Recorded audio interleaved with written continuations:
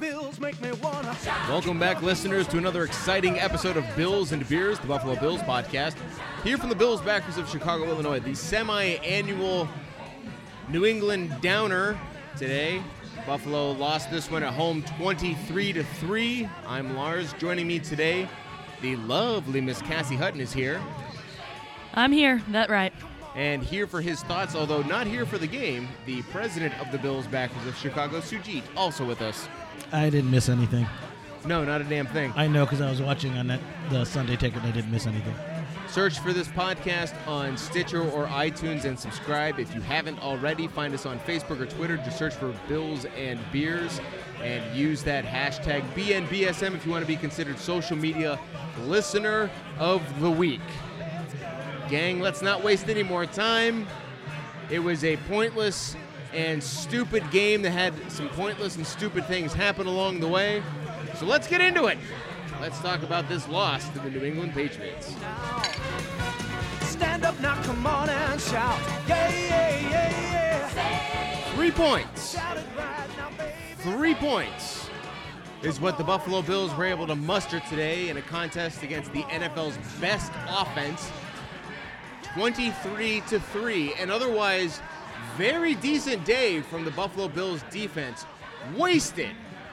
23-3. Tyrod Taylor left the game with a leg injury. Updates haven't come through yet. We're recording immediately following the game. Wasn't all ugly, though. Cass, we'll start with you.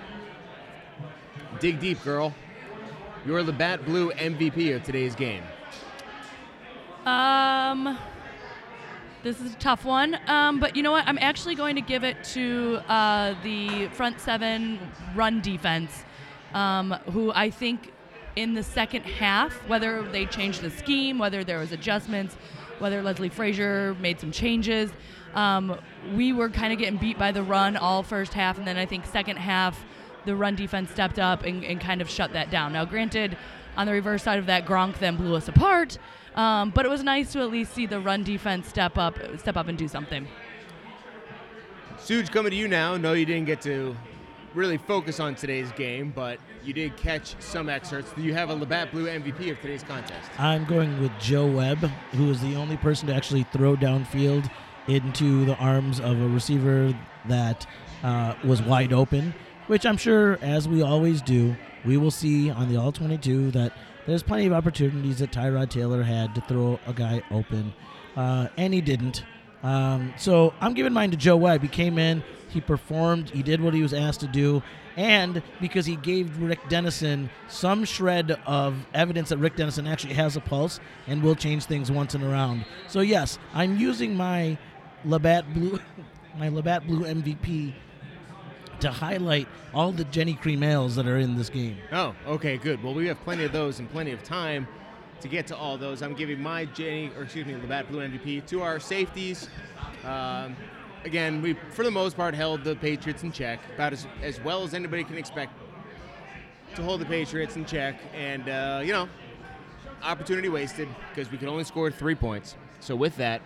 Can we give also one to Tre'Davious White because he has no ribs anymore?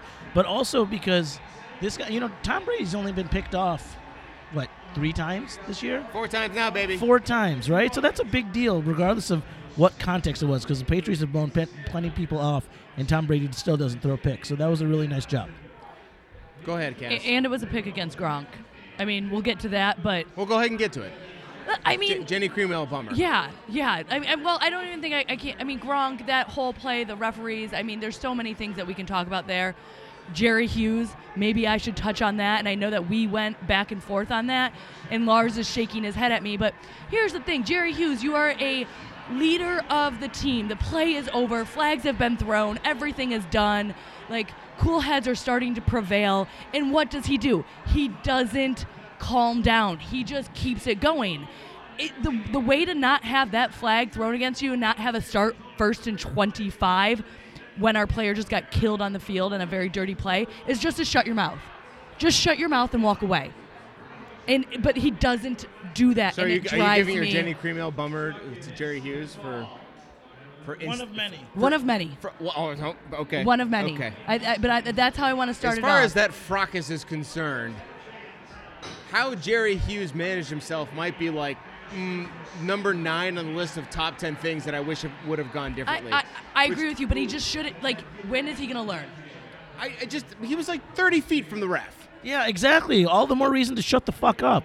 Like, there's no reason for him to. Like, the only person that he's serving in that moment is Jerry Hughes. None of his other teammates are going to get energy. You make that argument as if I'm saying he's 30 feet from the ref, so it's okay to run your mouth. What I'm saying, he's 30 feet from the ref, meaning what he did shouldn't have factored in as significantly to the first and 25 that's what I'm saying. I'm not saying he should have done it.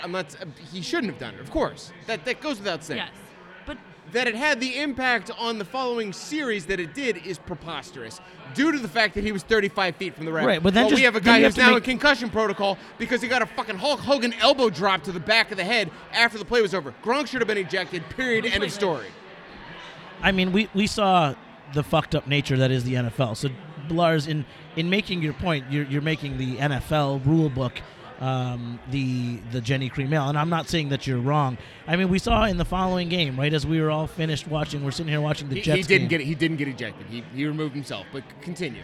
No, but I mean, like, that the big thing that the refs got upset about in this Jets game versus Kansas City, you know, there was a questionable holding call at the end of the game on a 2-point conversion. It wasn't questionable. Yeah, well, whatever. They were upset about it. And then one of the Kansas City players, is it Marcus Peters? Marcus Peters. Threw a flag into the stands. And, you know, these refs act like they're snowflakes. Exactly, snowflakes. Like, oh, big fucking deal. Yes, should he have gotten a penalty? Yes, but should the entire world have stopped and it should have been no. That's like when you kick the ball, right? Like at the end, that should have been delayed game, should have been anything.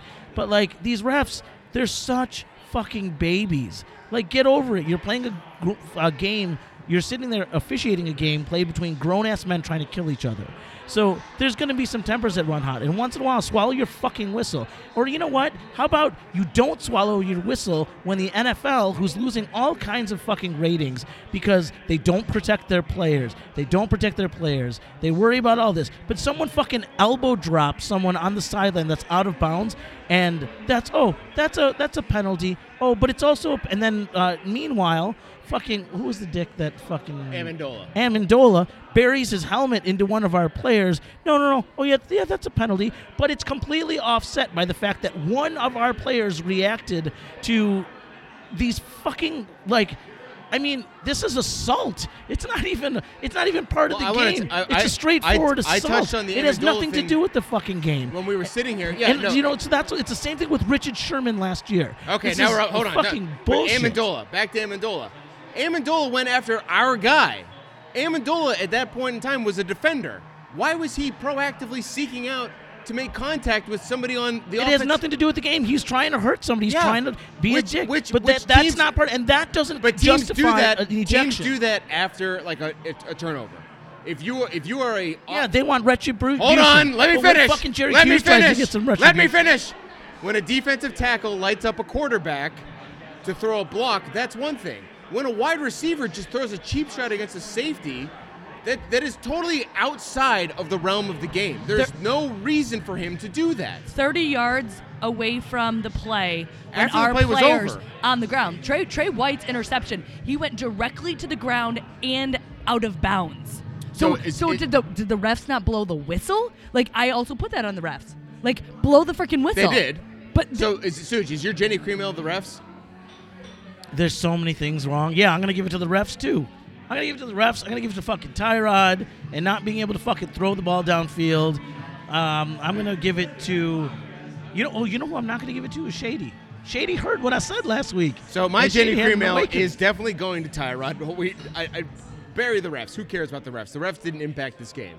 That was a ridiculous and indefensible series of calls, an instance there that happened in one play, but honestly, the refs really had no impact on this game. There was a questionable challenge in the first half, but it didn't matter for shit. What did matter for shit was that our starting quarterback couldn't throw more than 60 yards today. That we only scored 3 points at home against the best offense in the NFL, knowing that we have to put up points on the board. What mattered today is on the opening drive after having the ball for 7 minutes and going down to 1st and goal at the 5-yard line, and Tyrod Taylor just lofts it into the defender's arms.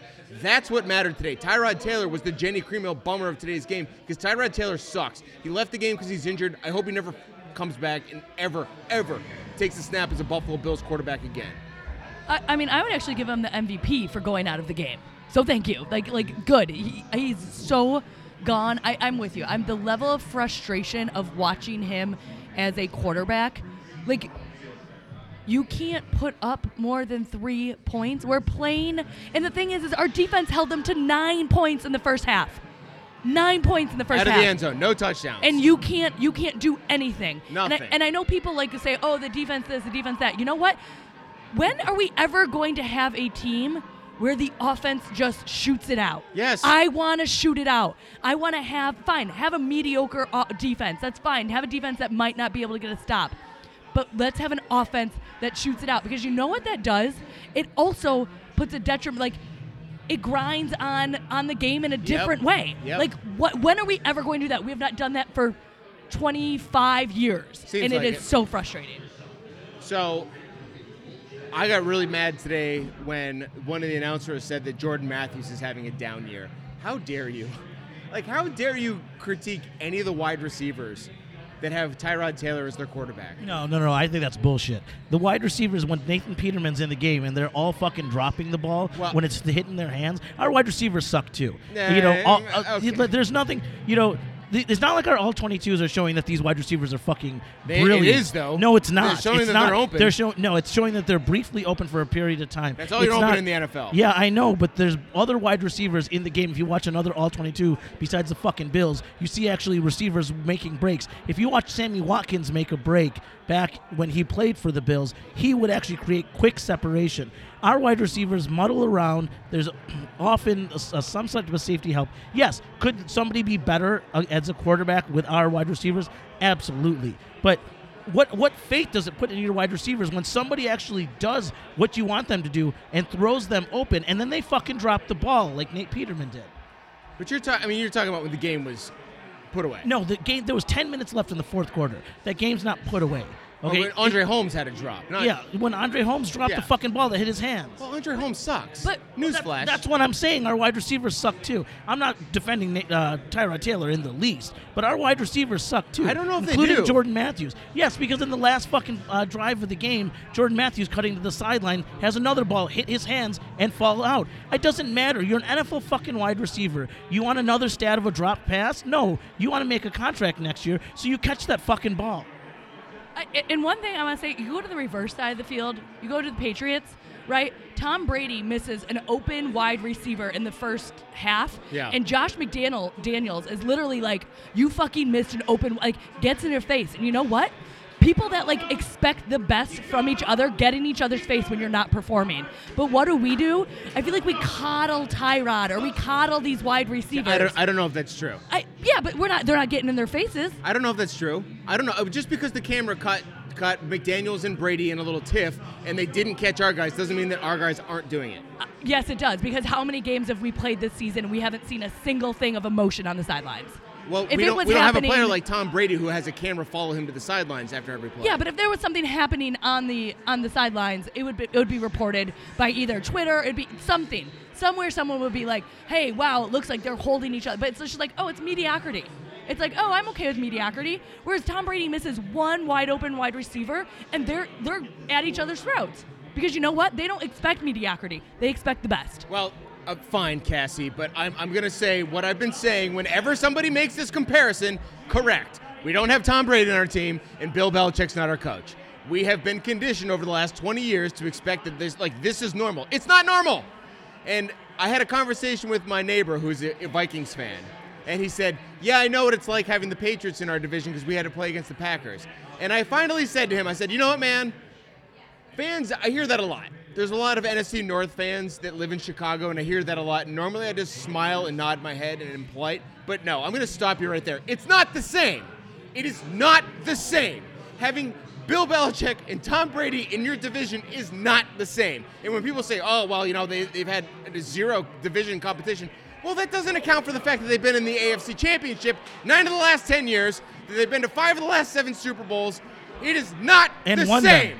It is not the same. So whatever the Patriots are doing, I don't expect that from our team. I expect our team to be better than average. I don't expect our guys to have the same level of expectations or standards that are for Tom Brady or anybody else in the Patriots organization, and Bills fans in general need to get that out of their vocabulary. Okay, but Lars, we're not talking about doing something exceptional. We're talking about holding players accountable. We're talking about when somebody and I don't know that that's not happening just Lars, because we watch the same fucking games that you do. We watch the fucking sidelines. We have Sal Maiorano. We have fucking Sal Carpaccio. All these fucking guys are tweeting their fucking faces off. Do you think if something was happening on the sidelines, we wouldn't hear about it? We have it when anyone... Last week on Sal's show, a caller called in and made this exact same point, and Sal said the exact same thing that I said. He said, you know what? I am in the locker room. I am in practice. I am on the sideline, and you don't know that. I do know that. I'm down there. Well, then he's not saying anything about it. We're not seeing anybody getting fucking hot about anything on that fucking sideline. As if lovers' quarrels are going to change our fate. You know what? That's going to be the difference. Passion does make a difference. If you don't fucking believe that, then you don't believe in anything that I don't believe doing. I don't believe that this team is impassionate. No. I don't believe that for a second. I don't believe that that's the case. But here's the thing. I don't know about you guys, but I manage people at work. And you know what? I hold them to a very high level of expectation. And if they do not perform and they do not do what is needed, they know I'm going to say something.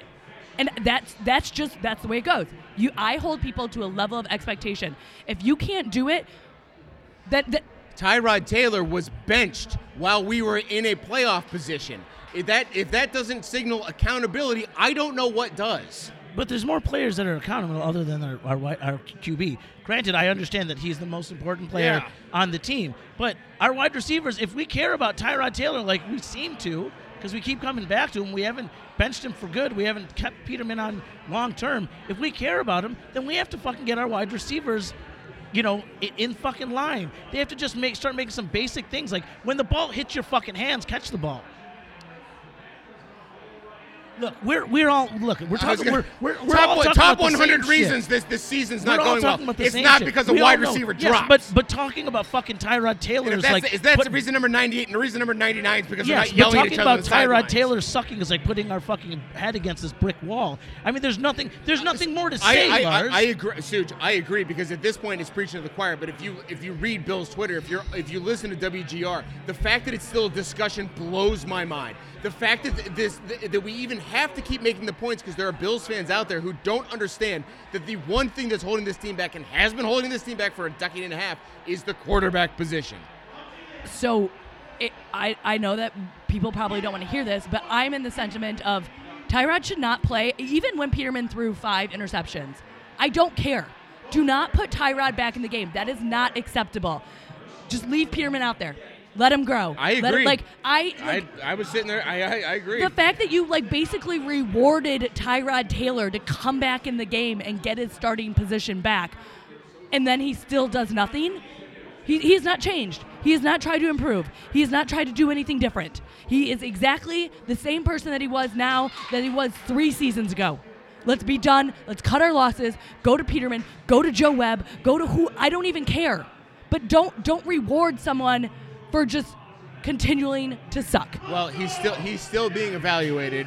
It's going to be all the talk for the next 3 days until we know for sure who the starter is. But Bills fans will be watching that Wednesday press conference like a hawk to find out who's going to be starting. Because here we go. We got the last fourth of the season coming up. We got 2 more home games, 2 more very winnable games. We could easily get to 8-6 against the Colts and Dolphins at home.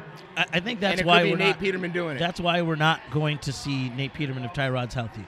Is because against the mediocre competition that we've had this year, Tyrod has been good enough for us to be in a playoff spot. Now, I think today's game just shows us how far away from the promised land we actually are. But there's an entire fan base that has their head so far stuck up their own asses that all they want is a playoff berth. They don't care about whether we're a good team or a bad team. All they want is a playoff berth. And enough of those people buy tickets, enough of those people buy jerseys, and frankly, McDermott probably needs a couple extra seasons to turn this shit around. So they're going to do what they have to do to make the playoffs. And, draft pick be damned. If they have an opportunity for Tyrod Taylor to win. The draft pick's a foregone conclusion at this point. What's that? The draft pick's a foregone. We're not getting a top 5 pick. No, absolutely. And so they're not going to let go of the rest of the season while we're still mathematically able to get a playoff spot. As stupid as that, I think that is. I just don't know how.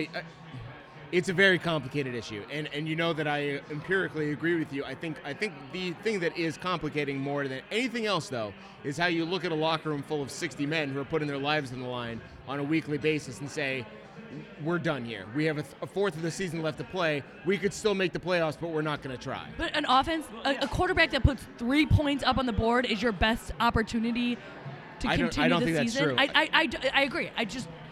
Some people do. Some people think, oh, Tyrod, but he's not. He put 3 points. Well, the problem is that they say that because the guy came in and threw 5 picks. I mean, like that's why it was so stupefying when it was happening. It was, and I made that, and I told you, Cass. I tweeted today, before Peterman even went in. It bugs me. It's totally a semantics thing, but I want to correct somebody every time I hear them saying that when they say, when Sean McDermott made the decision to start Nate Peterman. No, that's not the decision he made. He made the decision to bench Tyrod Taylor. He didn't think that Nate Peterman was going to come in and do better. He knew that he couldn't get done what he needed to get done while Tyrod was the quarterback, so he took a flyer on the 5th-round pick. Yeah, why not? Well, why? Because they were still in playoff contention. That's what people will tell you. But I agree with you, Cass. I agree with you because we were getting wins in spite of Tyrod Taylor, and if we were going to keep this thing going and we needed to win with a quarterback, we needed to figure out if we got something in the rookie. That he threw 5 interceptions is what makes this thing so stupid because it's so easy to point to and go like, oh, you're going to play that guy? Yes, we are, because the other guy, somebody tweeted out, like, the Bills have like 460 combined passing yards in the last 4 games. 4 games. Like, 4 games is a trend. 4 games is not a fluke. Less than 500 yards passing in 4 games. It's like the most depressing thing ever. It's like the... It's not because Nate Peterman was good. It's because Tyrod is not good, and he's not going to be here any longer. So it's like, but how do you look at the guys in the locker room and say, like, hey, the rest of this year is a tryout for all of you? You know, here's the thing, is that those guys in that locker room, when they benched Tyrod Taylor, they started to give up on that team. There was not a single word of support for Nate Peterman, right? Even Shady after the game said, "Oh yeah, you know, everyone was hoping that he would do good, but yeah, you know, he did really bad." If they really believed in that guy, they would say, "Look, people have up and down seasons. The next time out he could throw for 5 touchdowns or whatever." Like Shady basically said, "Yeah, he could have done that, but he didn't." Right? And there was pretty wide open sentiment that Tyrod's our guy. We like Tyrod. And this team did not perform. That's the important. We like Tyrod. I think it came down to friendships and alliances. Yeah, more exactly. So than but that's football. all this team has. This team doesn't have talent. They have playing for each other. Right? That's all that he's fucking preached all years. Play for each other. Even the guy that sucks next to you. This team of misfits, right? That together, this band of misfits is going to come out and do something. That's false. And then you tell one of these misfits that they're not good enough. But a 5th-round draft pick is, and then that 5th-round draft pick throws 5 picks. I mean, how does that make you feel if you're one of those other misfits? I just don't see how this team can tolerate it. But to your point, though, like, if they were true to that philosophy, then they would have circled back and supported that misfit. I mean, they would have. Like, you've identified a chink in the armor, a flaw in the culture, a misstep in the process, whatever you want to call it.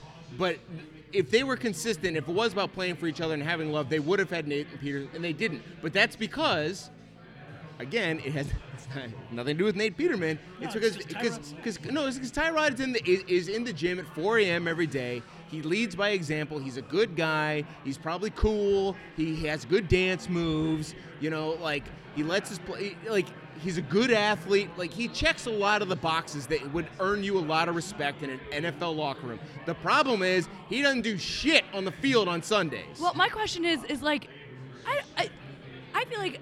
And yeah, I'm including dance moves as one of those check boxes. Right. I'm going back to my professional approach. Like, if I do something at work and it's not working, like, oh, okay, I have to evaluate where I'm at and then be like, okay, for this project, I'm going to do something different because that's going to work better because the thing I'm currently doing is not working.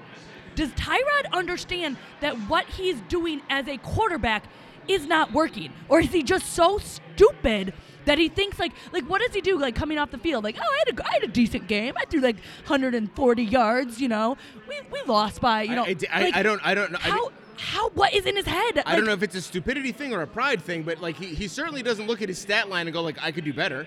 No, he looks at his stat line and says, you know what, this will get me a job somewhere.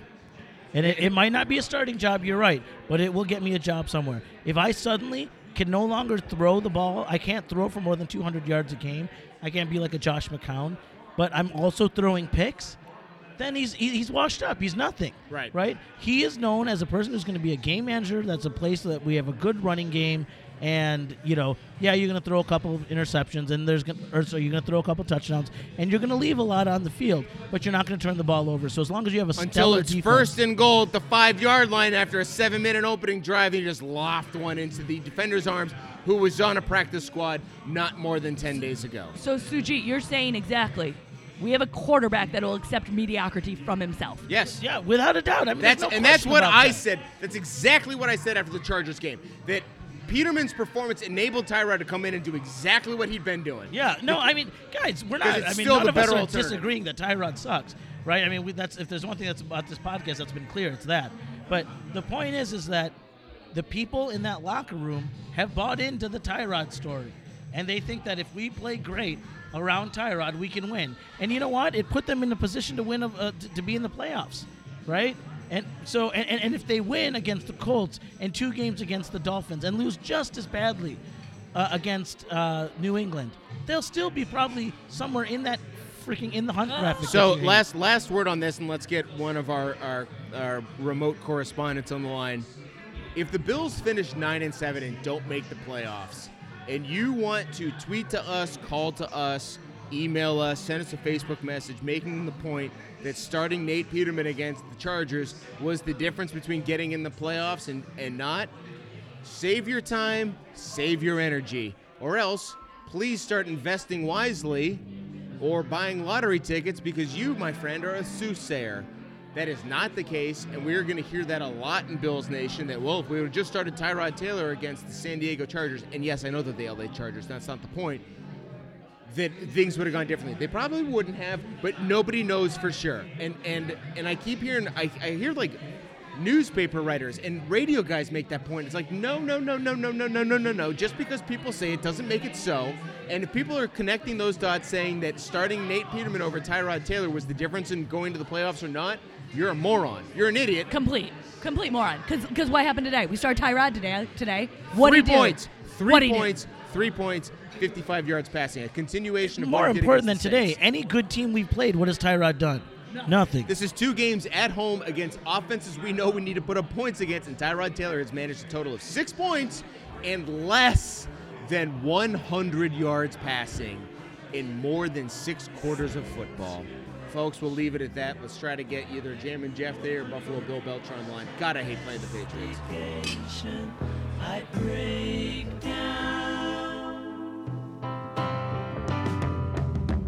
Out of college, money spent, see no future, pay no rent, all the money's gone, nowhere to go. Well, it's not a bear market, as we know, because they lost to Jimmy G today. Hiya. It's certainly not a bull market. It is definitely a Bills market. So tell us what he's going to be buying and selling his Buffalo Bill Belcher up there in Milwaukee, Wisconsin. Bill, Whoa! what are you buying and selling this week? Ho! Is it too early for that? Yes. Nope. Goddamn. You guys watch that game today? I only watched part of it. Yeah, so I don't know if you guys caught, because I know you guys don't watch, or it's sort of hard to pay attention to the broadcast, and Lincoln Station is obviously sort of a shit show from that standpoint. However, the first thing that I'm selling is the obligatory shot of Niagara Falls and chicken wings. Yes. However, being replaced by what I'm buying is I don't know if you guys caught this, but number 1, beef on weck, Charlie the Butcher. Yeah, I saw that. Obviously fantastic.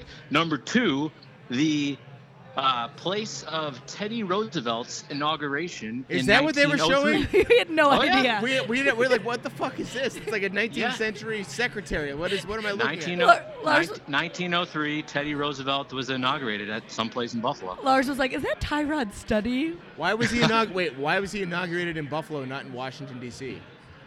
I'm guessing was it because of the was that when the World's Fair was in Buffalo? So what I'm guessing here is that what Bill means when he says that Teddy Roosevelt inaugurated in Buffalo, what he means is President McKinley assassinated in Buffalo. Are you sure? You got that right? Well, that's what they said. What do you That selling? could make this- sense. What are you selling? I don't. Yeah. Somebody got on Wikipedia. Was- What are you selling? Was Teddy this week? Roosevelt not president of the United States? He's on Mount Rushmore. What are you selling this week? Okay. Also, Lars, you should be on Mount Rushmore. Also, is he on current? No, he's not on currency. No. Well, another thing I'm selling is I don't know if you guys already talked about it, but the old double jump ball to Zay Jones. Oh yeah. Okay. Now, I will say that I love the throws. They're good quality throws. Gilmore obviously played really well, but Little the bitch. personnel and going to him, I mean, it's just silly. Is it possible? And I thought about this while the game was still going. Now, and I did turn to Cassie and say, like, that is actually the one thing that we know that Stephon Gilmore does do really well is defend that very specific play. Is it possible that they were just practicing? That they knew, like, this game doesn't matter, so, like, hey, let's just try something that we know, like, Oh, we'd stop. like to get. Stop. Okay, listen. I know Tyrod sucks, and I know So Peterman's no? your boy. So no? You always just say some bullshit. So no? About, oh, yeah, he wasn't actually trying to throw a touchdown. No, he was just practicing. You're so full of shit. Okay? Peterman's trying to no? throw a fucking touchdown. So no? No? Good. I think good execution. If Kelvin Benjamin was in there, those easily would have been touchdowns. Could have been. So 100%. So what else? So What else anyway, you yeah, got, Bill? selling that. The last thing I'm selling is I am sick and tired, and I cannot wait to the day where we don't have to listen to going into a game and having the key to our game being our running back doing well. It's just I'm just tired of it. The key to victory is insert running back. Because having a Lord good knows day. they can't pass the ball. Exactly. So selling that shit. Is there anything worth buying, Bill? He bought the inauguration site of. and be fun. I'm gonna So- find something else to buy or sell, Bill, because I am going to Wikipedia this right now. Wait, actually, I So, have something. Serge. I have something you should be selling. We need to sell Preston Brown and the pure fact of when he was defending a pass play on third down, and he like throws his hands in the air to look like I'm innocent. pretty bad. I'm innocent, and then wipes his brow like he got away with something. Like, man up. Just be a player. Just be like, oh, okay, I defended a pass. Cool. Like, The first inauguration of Theodore Roosevelt as the 26th President of the United States took place on Saturday, September 14th, 1901, at the Ansley Wilcox House at 641 Delaware Avenue in Buffalo, New York, following the death of William McKinley. There you go. It's because McKinley was shot in Buffalo. Love it. Oh, just like LBJ was inaugurated technically on Air Force One. Okay. The inauguration marked the commencement of the first term of Theodore Roosevelt, blah, blah, blah. Okay, yep, got it. So we were both right, Bill. and you know what's nice? Theodore Roosevelt's known for like Yellowstone National Park and being like somebody of like Yeah, interior. preservation. Yeah. And our theme is buffalo. You know, we have a buffalo which was almost extinct, and then brought back because like of that. Theodore Roosevelt. I'm buying that. Bill, what else you got? So I'm buying one thing, guys. And now we have one doctor on the line here, but I'm going to drop knowledge on everybody else. I'm buying a little something called myelin. For those of you who don't know what myelin is, it is a sheet of fat coating nerve fibers in the brain. The more myelin you have, you follow me? The faster Yes. the electrical signals in the brain, therefore the faster the response time and decision making. This is all Now- accurate so far. Here you go. Myelin production, this is scientifically proven, production peaks at 39. Therefore, after 39, you are on the decline because you have less myelin. Therefore, it is scientifically proven that Tom Brady is on the decline, as proven today, because he's slower in his response time, making decisions. And we only have a couple more years of this, so I'm buying that. I like it. I agree. And I'm just going to go ahead and You say that call me signs the the- Pollyanna I know, optimist? I know, Seriously? I know. And you're going to let him get away with that? Okay. You know, it's Bill, okay? Bill fucking looked up myelin, looked up nerve conduction speeds, looked up all this shit. He clearly was preparing, and I'm going to reward that today. Just like you're going to reward Peterman for not throwing touchdowns to Zay Jones by saying he was fucking practicing. Bill, love this team. What are you drinking up there in Milwaukee? I got a Toppling Goliath Pseudo Sue today. Hey, what? Toppling Goliath Pseudo Sue. Yeah, the pseudo Sue's the kind of popular, pseudo-Sue. right? Yeah, with Sue from the Field Museum. So, like, what's the deal? Do proceeds from that beer go to benefit the Field Museum? I actually had no idea. We're talking about the right thing right here, Suj. Yeah, I think I thought that's what the pseudo Sue Like, was. it's got a picture of a T-Rex on the can, right? Yeah, correct. I Yeah, thought it had that's something to Sue do. from. It's like an angry Barney. Yeah, Sue is the T-Rex at the Field Museum, and they have also on the can a Field Museum logo, named for Marshall Fields. Okay, Bill. Well, we've. Interesting. Thank you. For, I mean, all the historical references yeah, today. This is amazing. This has been a good. Bill, let's get out of here before you ruin it. We got who do we play? Oh yeah, we got the Colts next week. So let's hope for a victory then. And if we lose next week, here's to the 2018 draft. Don't ask me any more questions. Until then, Oh, go yeah. Bills. Go Bills. All right, go Bills.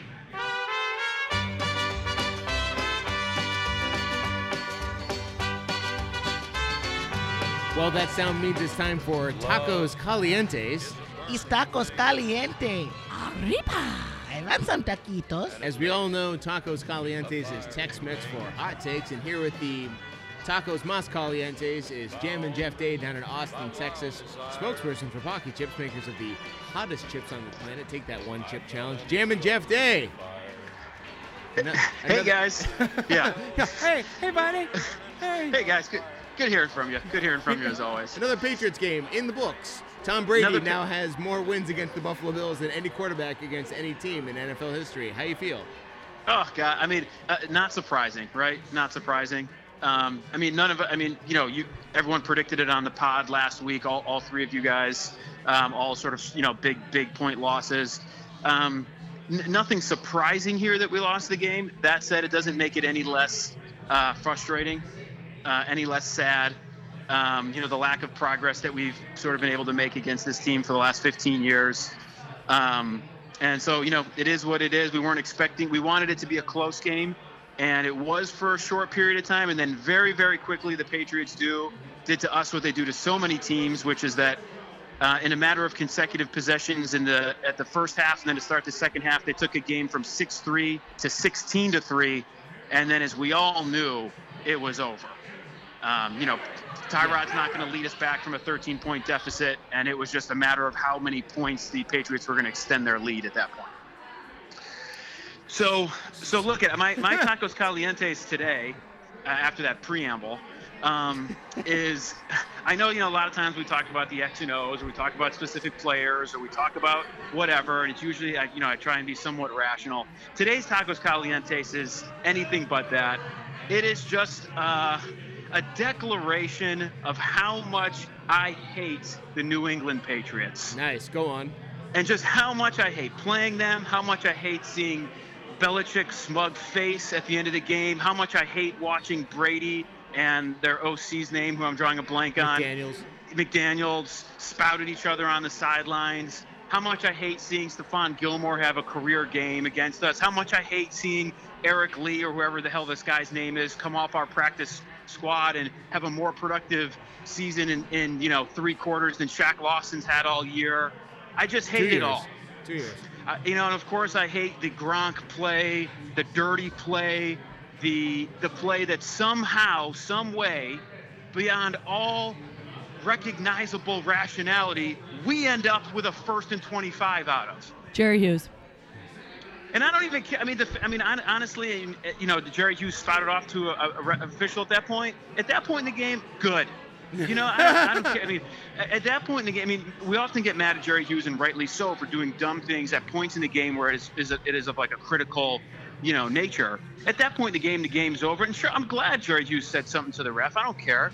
But somehow somebody needs to explain to me how 2 personal fouls on one team is offsetting to 1 personal foul on the other team. And you know the crazy thing is those offset, and then the foul by Jerry Hughes, though, for some reason, doesn't get included in that offset.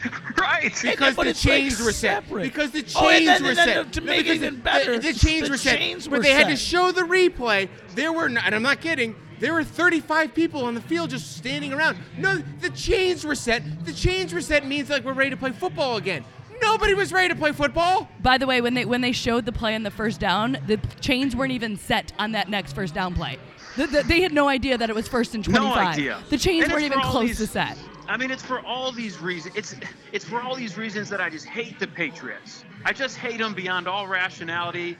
I had two of my good buddies, one of which, Greg, who I know is going to be listening to this pod tomorrow because he typically does. But I got friends from the Patriots texting me earlier this year talking about how Brady and Gronk look old and beat up. The fact that you can even write that you can even text that, how spoiled you are. Yeah. How spoiled you are to even think that. These are the reasons why I hate this Patriots team. I'm just so sick of playing them. The next closest comparison is I have a lot of friends who are Steelers fans, having grown up in Western New York or Western Pennsylvania. And I got a buddy who complains about Ben Roethlisberger all the time. And I don't let him get more than 4 words out before I give him a very swift fuck off right in his face. It's the only appropriate response. Like, I tried to say to him, like, dude, are you serious? Like, are you seriously complaining about this right now? And yes, he is. That's the insane part, is he actually is. So are those people crazy, or are we just crazy? They're crazy. They're both. Like, I mean, both. like the fact is that maybe you should be not with fucking Tom Brady and Gronk. That's a different fucking world. But maybe with Roethlisberger, he's complaining that he wants to retire and he had some down moments. Maybe it's like, hey, Roethlisberger has lost a step. Maybe we need to be thinking about a quarterback. Like, that's what normal teams that went through a good period and are then trying to rebuild for their next good period. Steelers are about to be 9-2. No, I know. But what I'm saying is that when you start to see that moment, like when Brett Favre just starts to edge down, then you start thinking about, maybe we should draft Aaron Rodgers, right? So that's what good teams do. We have sat in this fucking shithole of mediocrity for 17 fucking years. We're not even bad enough to get a good quarterback. I mean, and when we get fucking J.P. Lossman. Jesus fucking Christ. When we AJ wanted Manuel. to get Ben Roethlisberger. That is the reason the Steelers moved up, because they knew we wanted Ben Roethlisberger. Once a fucking decade, we want to get a good quarterback. He was there. We had him. TJ Graham.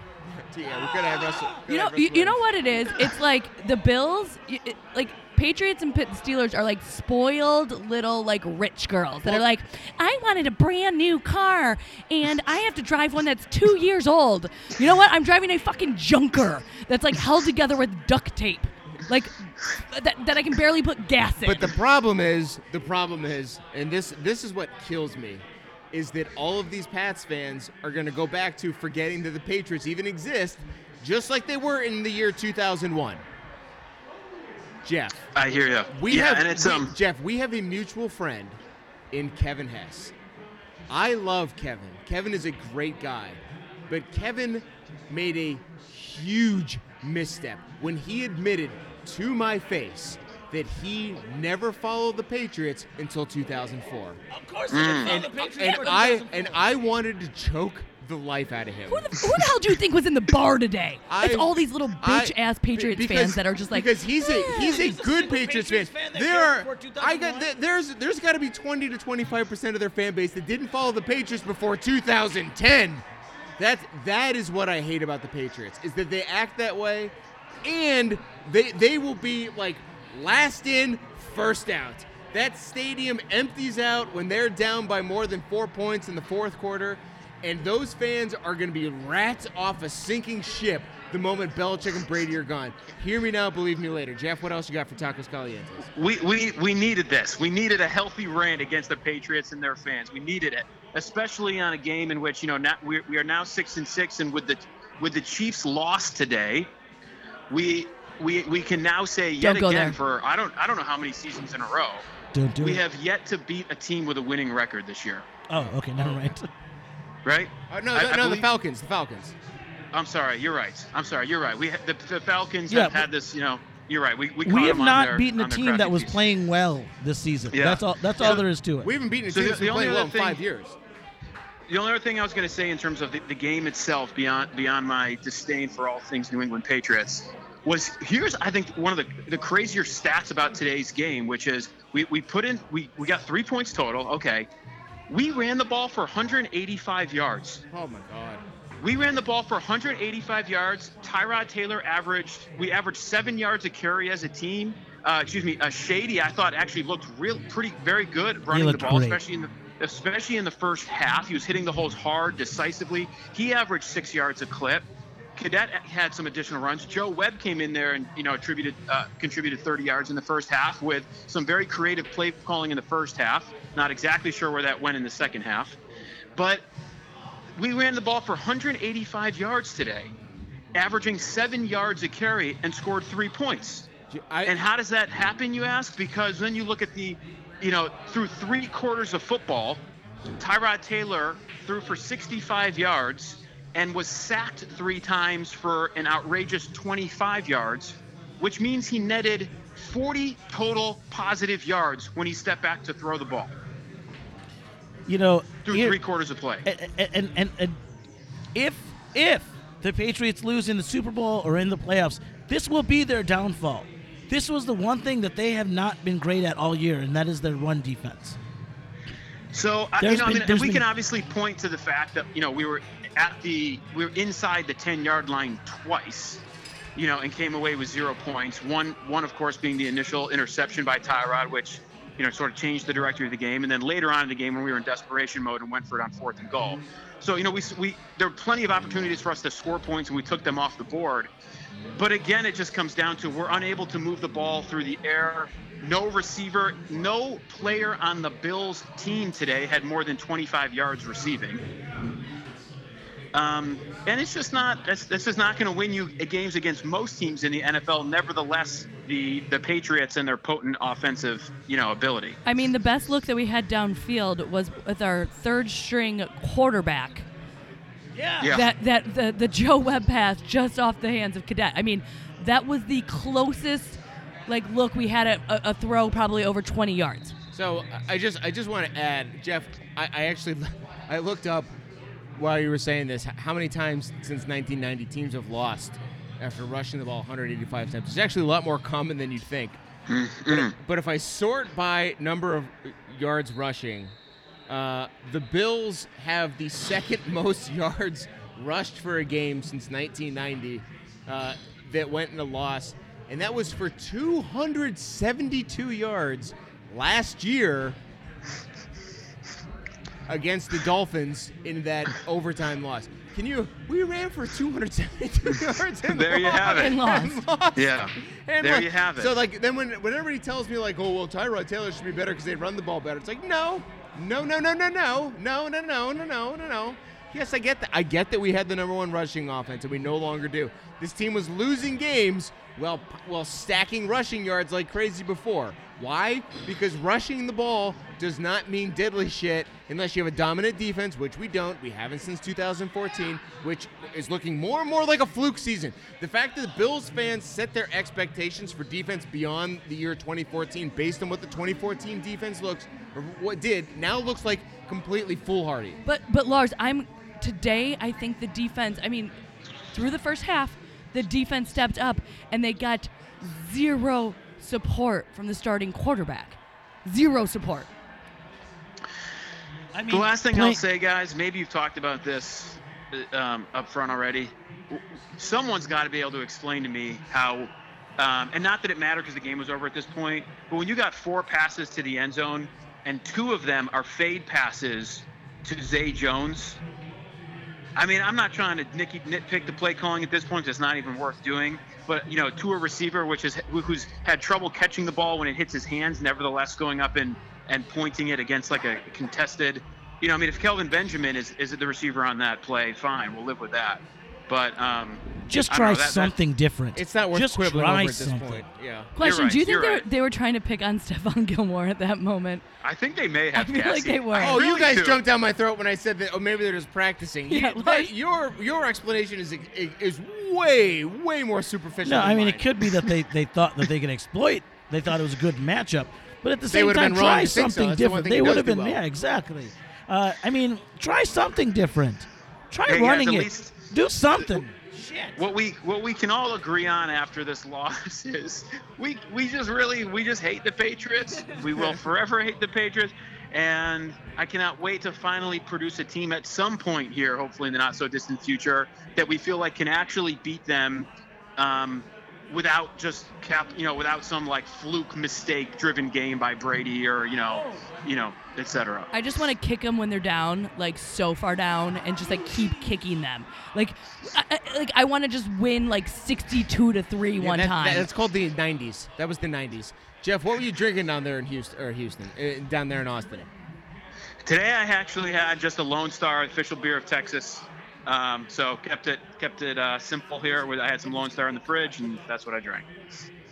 Excellent. Well, we are back at home next week against the Colts. I think it's going to look a little better. Who knows who the starting quarterback is going to be? Stay tuned.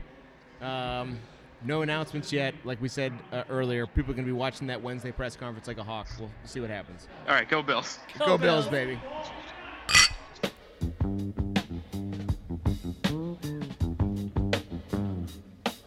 Well, we're coming up at the end of the episode, which means it's the wild card portion of today's episode. It's the wild card. Wild card.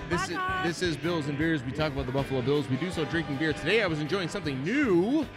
The $25 million man from Three Floyds. Highly recommend. Looks like Sudra's having it too. So let me pitch something else while I got you here. Stone Brewery out of San Diego, California, does an Enjoy By series. They got one out right now for Christmas. They've been doing it. The last three I've seen was July 4th, Halloween, and now December 25th. If you see it in your local grocer's freezer, do yourself a favor. If you like IPAs, it's about as strong and as smooth as an IPA comes. And on December 26th, the good people from Stone, or at least their distribution partners, will go around to liquor stores, to bars, and collect all of the Enjoy By that has not yet been consumed, because it is meant to be enjoyed by the date on the box. It's a fresh beer. It's a good beer. Highly recommend. Cass, what are you enjoying today? I was having the where's it? The Lake Effect. It's the name of the brewery, but it's called Lake Effect Snow. Very catchy, very good. But it was a whip beer, and it was very sweet. It was very light. It was excellent. I'm not looking forward to any Lake Effect Snow this year, but maybe what I'm going to do is when we get some Lake Effect Snow, I'm going to drink some Lake Effect Snow. I would recommend it. Suge, coming to you. I had Labatt Blue. No, I was just kidding. I had that $25 million man. It was good. It was juicy. It was delicious. I am still trying to get over a cold, so I have not broken into our Advent calendar. But I at some point I will. So, as we mentioned earlier today, there's a lot about the New England Patriots that make Bills fans and people who are close to this team in general look within and hate about themselves as compared to the Buffalo Bills. So, Suge, we're going to start with you today. So, I mean, the point is that the reason why we hate the Patriots is because our team doesn't have that. And that our team just sucks. You know, and that all those things that the Patriots can do, it's really you just hate yourself. You hate the Bills because the Bills don't have it. It's like you're the poor family that's working for the rich family. You got to sit there and watch that shit in your division every year. You got to see them with the big turkey when you're eating fucking roadkill. Okay? So it's horrible. Disparity is that wide, but okay. Really? Do you not think that? Yeah. Have you looked at our record against the Patriots? Well, the fact that we're eating it all for but it's more like no. It's like we're the fucking homeless shelter. This is what I'm talking about. No, we might be eating microwaved, like Hungry Man turkey dinners. We're still getting turkey. The Patriots aren't eating turkey. The Patriots are eating some shit from Mars that nobody else has access to. That's the difference. That's the point that I've been trying to make. They're not eating turkey. They're eating something that nobody else has. Okay, but fine. But if we still have Hungry Man but it ain't no roadkill. But if they are eating turkey, then the relative thing that we're eating is feces, okay? So I guess what I'm getting at is, I do not. I do not subscribe to this analogy. They do not. They are so much better than turkey. eat shit and die, okay? They are like turkey wrapped in roast beef that's flavored like bacon. So, Lars, what would your wild card be then? Please take this analogy to where your no, wild card would go. the wild card's So fine. yeah, what is lacking in your life? What are you ashamed of? What do you hate about yourself or your life that you look around the world and you see that you got to compare it to that, and really it just makes you transfer and makes you hate those people? And if you can tie it into the Bills and the Patriots, then that's fine. But what are you fucking so jealous of that you hate the person that has it? Why don't you go first, Eugene? I'll go. Okay. So, I like to clean. I'm Polish. I think that might be part of it. I don't know, but I like to clean. But we have these horrible wood floors, like original from like 1988 when our place was built, and I let them get pretty dusty. And then finally I break out that Swiffer, and I clean them up like real nice and real shiny, and I'm like, wow, these floors look great. But then I realize I'm just shining a fucking turd. They're horrible wood floors. They just need to be replaced. Cassie really bearing her soul here. Yeah, and that's the Bills. Like we're stuck. We get dusty, we get dirty, and then we win. Like we beat the Kansas City Chiefs. We're just shining a freaking turd. Like we just need to replace. We need new wood plank. Maybe some bamboo tile. Like give me something that's like really sophisticated, snapped in. Maybe like a really nice dark, So I'm gonna mahogany finish. I'm going to make this more about me and less about the things that I own. What? I own some wood floors from like 1988. Cassie is otherwise completely comfortable with everything else about herself. I have an exceptionally narrow waist, and I'm not narrow anywhere else. This motherfucker. So okay, this is some Larsy shit. It's really hard for me to buy like form-fitting clothes because like I've got like a really skinny waist and then like not at all skinny hips, or like not a Are skinny you fucking midsection. kidding me? Is this happening? So, Wait, like- as a female, I am like, yeah, okay, go ahead, complain about that. Your form-fitting Except clothing that men have to wear. Except I have like buying pants means that like I can't buy because my thighs are too big for like skinny legs. So like I have two options. I either buy pants that are like really tight and uncomfortable and look ridiculous. I am actively dying of obesity, okay? And you're complaining about your fucking waistline being too small. It's not. Are you It's fucking, too small. That's the thing that you're most It's too ashamed small of. proportion to the that rest other of my people body. don't have. So you're jealous of my fat ass? Is that what you're trying At to least tell you're me? fat Are you proportionally. kidding me? That's the point. This is some bullshit. You wear it well. And I get called out for wood floors. And, like, literally, I'm sorry, do guys wear, like, baggy-ass clothing? Like, a dude can just, like, walk Do out they? in a fucking It's not T-shirt. 1997 anymore, girl. As a female, like, you have to wear everything that's clingy and tight and blah, blah, blah, blah. Like, piss off. Suit's coming to you now. All right, well, I'm actually going to say something that is negative about myself, not fucking Lars and his narrow fucking waistline. But I'm What was everything but my waist? That was the whole point. Oh, is that it doesn't Jesus complement. Christ. I have this wonderfully narrow waist that is. It's just like the Buffalo Bills. You want the analogy? I got a great defense. That's my waist. Unfortunately, everything else is not narrow. Doesn't complement it. So the narrow waist goes to waist. Literally, waist, homonym works well. All right, well, I'm going to take it a little darker. I am not a motivated person, okay? I am lazy, and I am smart as shit, okay? Bad combination. So I have to sit there and watch all these people, these no-talent ass clowns around me that are not even close to as smart as me, be more successful in their careers than I am. You know why? You're talking about Bill. Oh, yeah, no, fuck Bill. You're actually talking about me because I'm not smart, but I work hard. Yeah, she's way more I am the successful than you. laziest son of a bitch in the world. And so you sit there and you're like, why did this motherfucker get all these accolades and all that? And how come I didn't? Oh, that's right. Because your ass stayed in bed all day. Okay, when you had that day off, you didn't write that paper. You didn't go and figure out the next smart thing to do. Your ass sat around watching fucking Two Bills Drive all day. Okay? You lazy son of a bitch. And it's just like the Bills. It's like, oh, well, maybe if I'm put into the right environment, I'll be successful. Maybe if I have the right mentor. Maybe if I do this and that and that. No, there's something inherently wrong with you, just like there's something inherently wrong with this football team. Maybe we get a new owner. Maybe we get a new quarterback. Maybe we get a new fucking coach. No, none of this shit matters. We've been 7-9 to 9-7 for 17 years through 17 different fucking administrations. We changed owners. We practically changed cities, and we didn't. And it doesn't fucking matter. We're the same fucking team.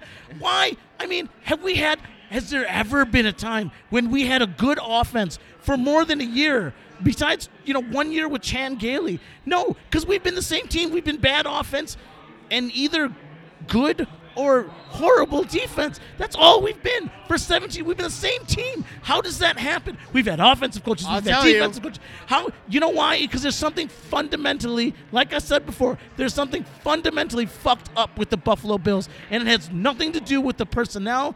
It is a curse. It is fucked up, and that is what is happening with me in my career. So, hold And on. Lars' small waist. Hold on.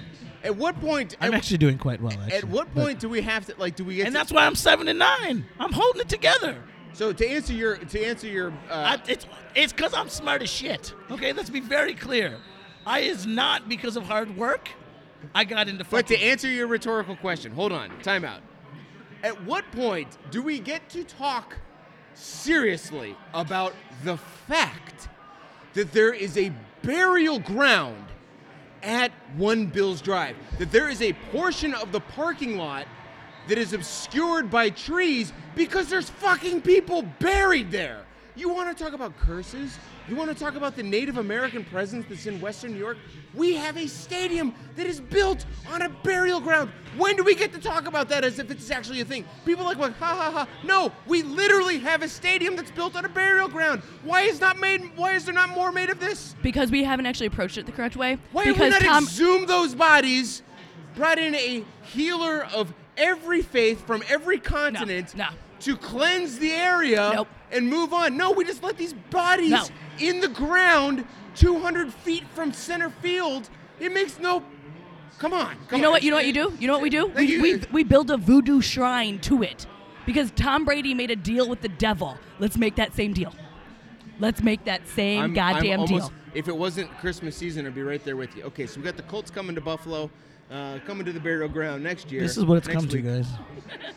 We're talking about making a fucking shrine But this to the is what devil. I'm talking about. You bring it up, In people order go to like, be oh, well, in this is what it comes to. It's got to. Yes, we have a stadium built on a burial ground. Why does that point keep getting marginalized? I feel like I'm the sane person in the horror film that everyone's like, yeah, right. Okay, so the ventriloquist dummy is coming to life at night and eating cats. Right. No. Yes, that's what's happening. I mean, it's the most obvious answer, right? And maybe because as Bills fans, we don't see the most obvious fucking It's answer so obvious! in front of us and say, move the fucking stadium! Take it off of the lives of it off fucking the millions burial or however ground. many hundreds of fucking poor Native American souls. There is a Celebrate it. cemetery. Celebrate it. Ouija Yeah, of board. course the fucking Trump fan says celebrate it. Kaufman people fucking Pocahontas when they're trying to celebrate the goddamn code talkers. We need. Wait, I'm not a Trump fan. Let's just get over that, all right? I wouldn't say I was a fan. I am just a least. just I just hate Hillary. Okay, I hate Hillary. That's all it is. Yeah, so do I. That's why I voted for my mom. Anyways, Colts coming to town. Yeah, I'm not kidding. I wrote in my mother. I was going to write in Gene Wilder, but I thought it'd be a little disrespectful to write in a dead man. I voted for the dead Native Americans that are underneath the field. Yeah, well, something's got to be done. We got to proactively address it one way. Colts coming to town. We should. God help us if we lose this game. I don't know who's going to be starting quarterback. No, that's why. Okay, so last thing to talk about. Nate Peterman comes in and wins against the Colts just the way that Tyrod Taylor, or if not better than the way Tyrod Taylor does. What do we do? You know what? Between now and Sunday, I'm flying to Buffalo. I'm doing a seance with a voodoo thing in the Bills parking lot. We're going to go 4-0 here on out under Nate Peterman. We're going to make the freaking playoffs. You heard it here first. We're going to throw like 37 points up on the board against the Colts, and they're going to score 7. Okay, 37-7. I'm saying 29-12. Who? 24-12. Well, Buffalo. Okay. Yeah, we're gonna win with Nate Peterman. Yeah, it's gonna be 24-12. It's gonna be Nate Peterman, and then all the shit. Then we gotta talk about all this shit. It's gonna be so much shit. There's gonna be so much shit to talk about over the next week because we don't know who the quarterback is. Find us on Twitter, find us on Facebook, find us on Stitcher, find us on iTunes. Just search for Bills and Beer. Subscribe if you haven't already. And I know that it's not right. So if you're gonna do something for the Native Americans, it's not voodoo, okay? It's You're white Santeria. people. As soon as it's some other culture, then you're like, oh, it's voodoo. I'm getting a medicine man. Fine, I'll get a medicine man. Yes. Whatever it takes. Whatever it takes. Use Do that. something. Go do something for those Native Americans that are buried under that field. Every fucking Bills fan that lives in Orchard Park or even within a 100-mile radius, go do something. Use that hashtag BNBSM to be Do considered something. social media listener of the week and take a picture of yourself doing something at the burial ground, and we'll send you $5 so you can have a beer on us. If you are doing something at the fucking burial ground to honor the goddamn people that are buried underneath, I'll send you a I will case of send beer. you $20 for sure. There you go. Use the hashtag Dead Will Rise Again, and we will send you $20. It's got to also include a picture of you trying to exorcise the demons at One Bills Drive. Until next week, go Bills. Go Bills. The Bills make me wanna Shout